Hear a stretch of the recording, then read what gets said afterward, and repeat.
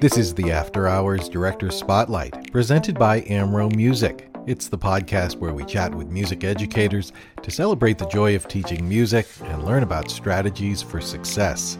In this episode, Nick Averwater talks with Justin Harvison, Director of Bands at Germantown High School in Madison, Mississippi. Justin began his career in 2008 at Madison Central High School, where he was lead director of the 9th grade band at Rosa Scott 9th grade school. He then went on to become the founding director of the Germantown High School band program in 2011. In this conversation, Justin talks about his early influences that led to the choice to be a music educator, the keys to the success that the band program at Germantown has enjoyed, and more. This conversation was recorded January 10th, 2022. Hello, everyone, and welcome to After Hours Director Spotlight. Today, I'm excited to sit down and have a conversation with Mr. Justin Harvison, the founding director of bands at the Germantown program in Madison, Mississippi. Justin, it's good to see you this evening. How are you? It's good to see you. Thanks for having me. Well, Justin, I've got some conversations here teed up, but before we do, I'd love for our listeners just to get to know you a little bit. You know, what led you to become an educator? You know, who influenced you along the way, and what about them made them influential in your life? I started band in 1995 and at Petal High School, which is, east of Hattiesburg. And my band director was Terry Ingram. Little did I know how much of an impact he was going to have on me in my decisions, as far as what I would wind up doing in a career, and what I do in that career. But he was influential to me in so many ways. But I auditioned for band in the 5th grade. In 1995, and was in band, from 96 to 2003, and Terry was my band director, and he was the spark for me, really. I'd never really considered music at all, and to be quite honest, I didn't really consider doing band. We were all sort of corralled into the gym to have a presentation, and something about him just enamored me. I mean, I just remember seeing him, and just everything he said, I just hung on to every word, and almost to the point to where it was more about him. I wanted to do whatever this guy, if Terry was doing, basket weaving, I was probably going to take basket weaving, because I was just so impressed by him, and just everything he said, I was just, all about it. So that was the spark for me. That's what got me into band, what got me into music. And then as I got into high school, I met Gary Cook, who sadly we lost this past September. He taught me private lessons on trombone for 5 years. I was very close to Mr. Cook.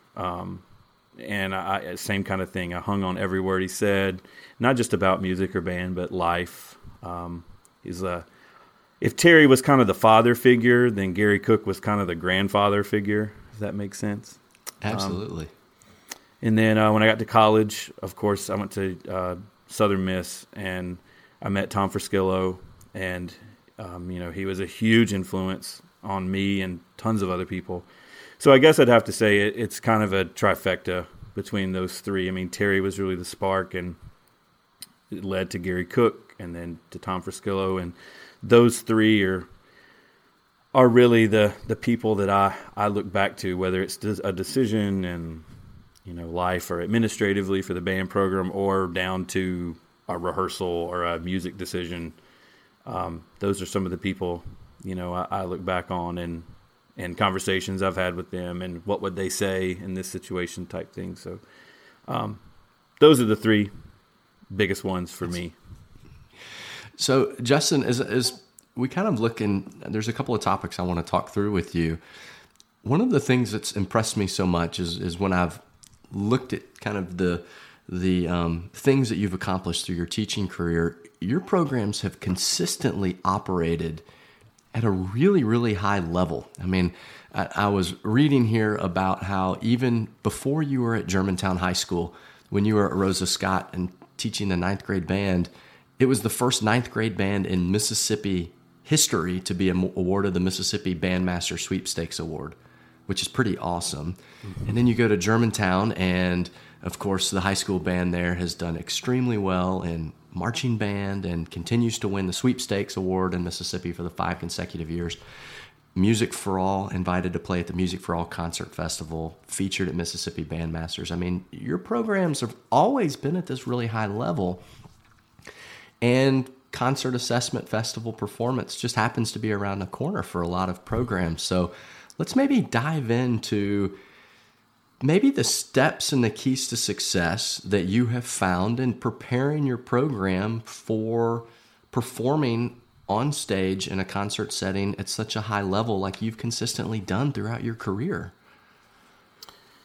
Well, thank you for those kind words. And I have to say, too, the stuff at Rosa Scott and Madison Central, I was really, really lucky, fortunate to be able to start my career at such a great place to learn how to be a band director. Just to be honest, I was given the unique opportunity to have a little bit of administrative experience, or given a little bit of administrative responsibility and a lot of teaching responsibility with, honestly, just master teachers to help guide and teach. And Duncan Goff did a tremendous job when he was the director of bands at Madison when I was there to make that program so good, and it's from the beginnings to where they ended with his top group, and he always used to say, keep the main thing,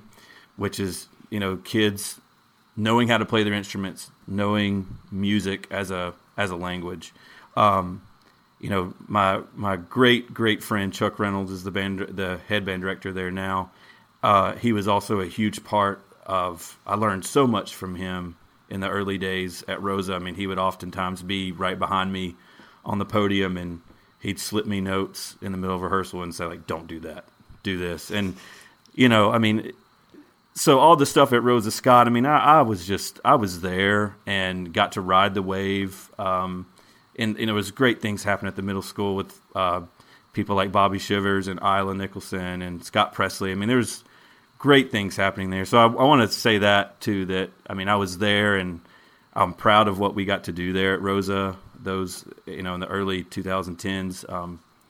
But it was ultimately because of what Duncan and Chuck and all the people on that staff are doing. But to get back to your other question about what we do, I took a lot of what I learned at Madison Central and from Duncan and Chuck and Bobby Shivers and people like that. And it's got to start, if you are lucky enough to have a band program that is a continuum from 6 to 12.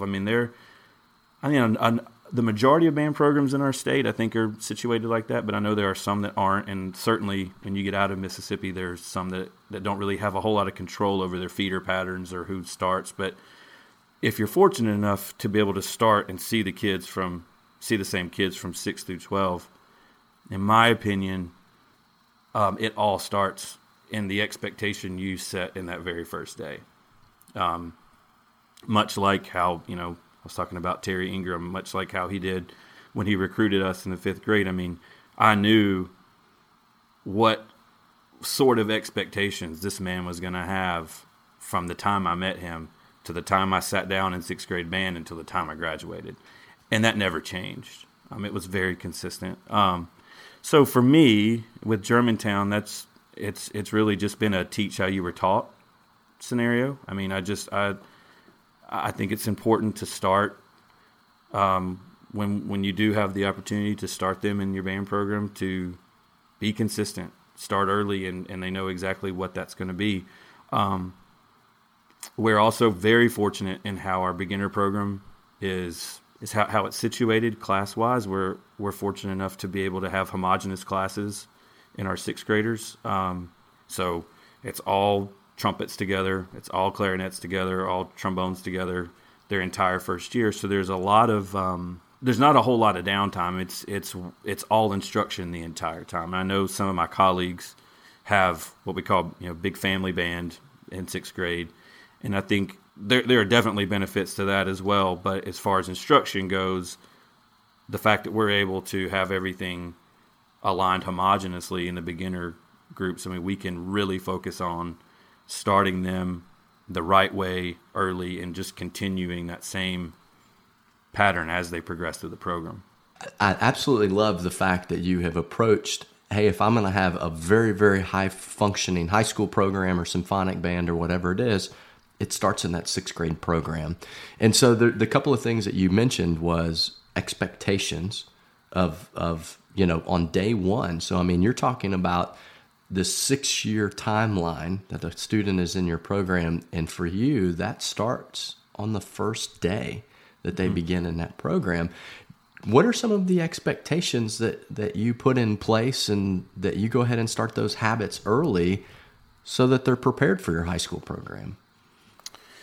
I mean, one of the things we talk about as a staff a lot is nobody cares what you can play if it doesn't sound good. We talk about tone quality, tone production is at the top of the list. Everything comes from that. And there's not great technique without great tone.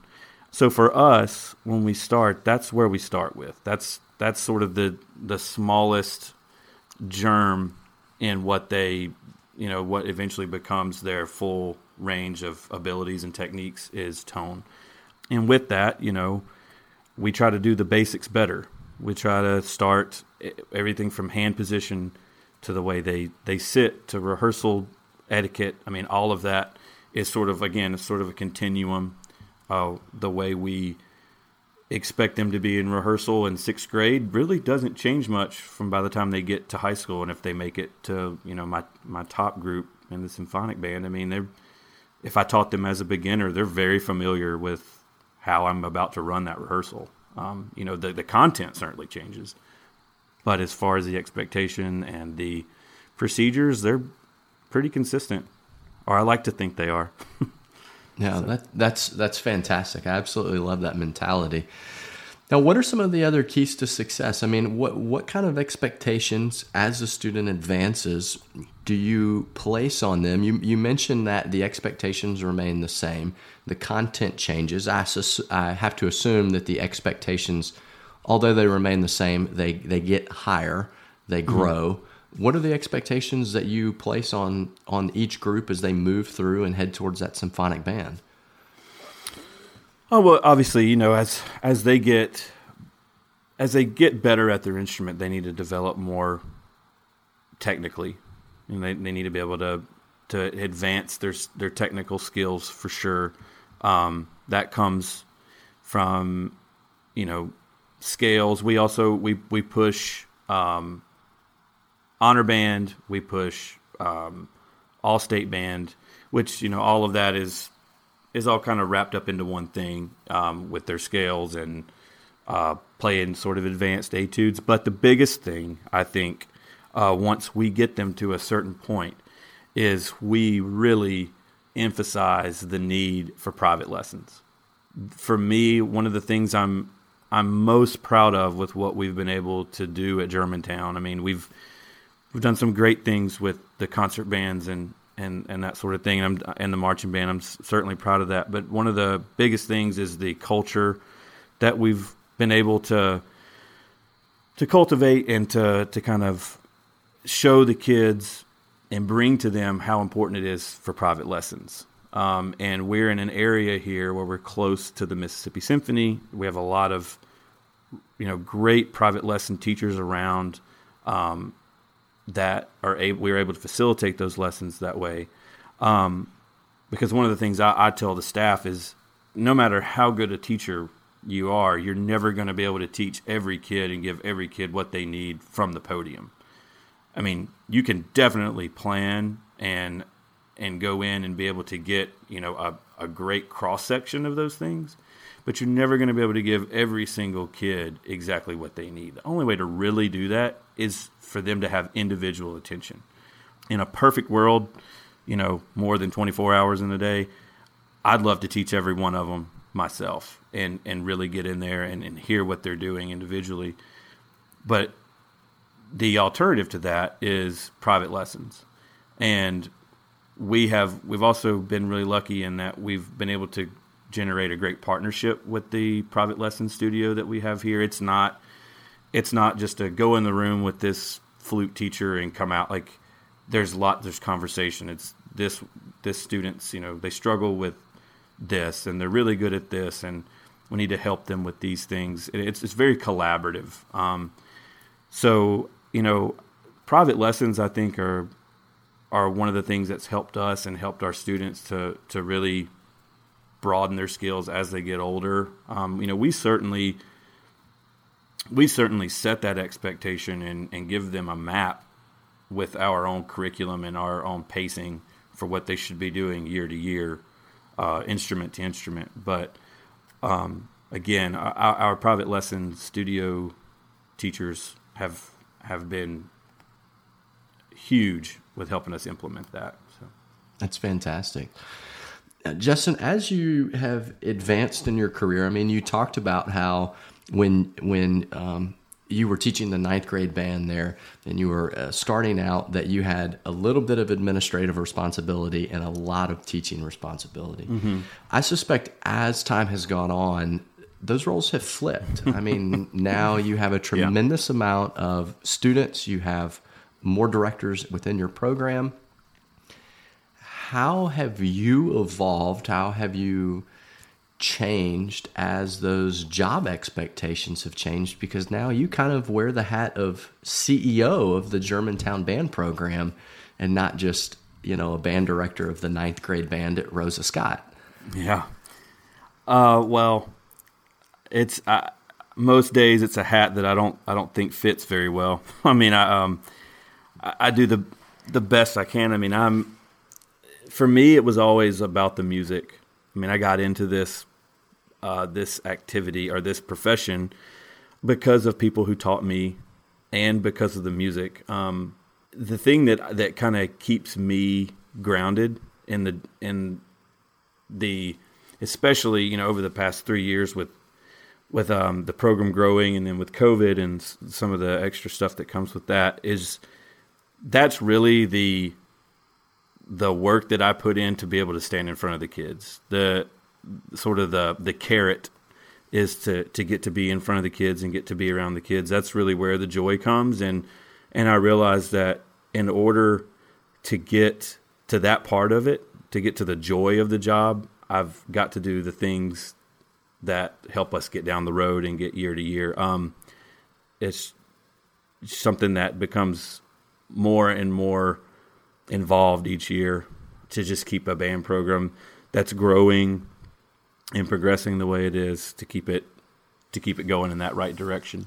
So yeah, I've heard people on the podcast say, you can create a monster here that you have to continue to feed. And what advice? Because just off the top of your head, Justin, how much of your day do you think you spend with a baton in your hand teaching band, teaching students, and how much of your work day do you think you do everything else, the administrative responsibilities? It's 90-10. Yeah. 90% is administrative, 10% is teaching. I'd say maybe 15, because I do spend some time. Especially recently, I've committed to myself to practice myself more, as much as I preach to my kids about being prepared and practicing and getting better at their craft. I need to do the same thing. So I practice myself, but it's like probably 90% administrative and 10% teaching. So and I think it creates this interesting dilemma, which I want to unpack with you a little bit more, in that the administrative things usually takes place behind closed doors. You're in your office, you're working at home late at night, it's a meeting with your principal or your superintendent that other people aren't a part of. It's a lot of closed door activities, whereas the 10%, the 15%, that's when people see you in the tower, they see you on stage, they see all of the things that you're doing.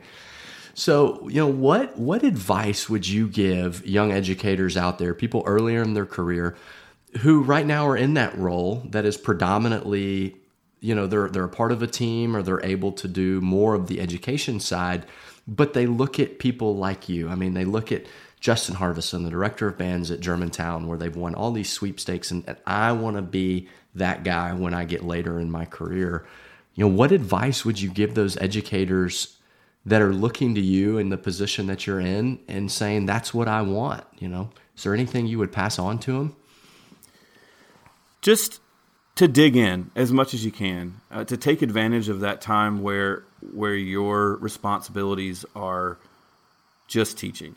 Like I said earlier, like when I was at Rosa, I was in a really fortunate situation where I could spend most of my day working on my craft, working on how I teach something. I mean, I remember, I used to, on my off blocks, I would practice clarinet, and I would practice bassoon, and I would have these strategies on how to teach my kids to know more about their instruments and their tuning deficiencies and stuff like that, because I was able to have that time because people like Duncan Goff were running the band program.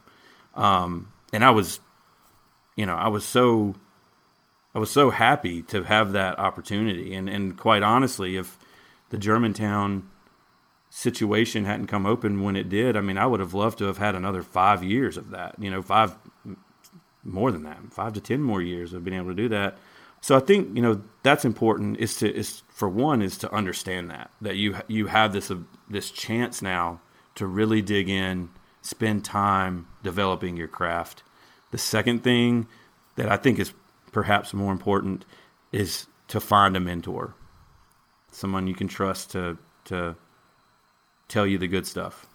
Yeah, I think and that's the bad so stuff. important. That's exactly right. Yeah, I do think that's so important because so many people we've had on the show have just, much like you, have reflected back and said, I wouldn't be here if I didn't have this individual that poured into me and helped keep me, quite frankly, in between the lines. And I do think that's so important because one of the things we have the privilege of doing is working with a lot of young educators earlier in their career.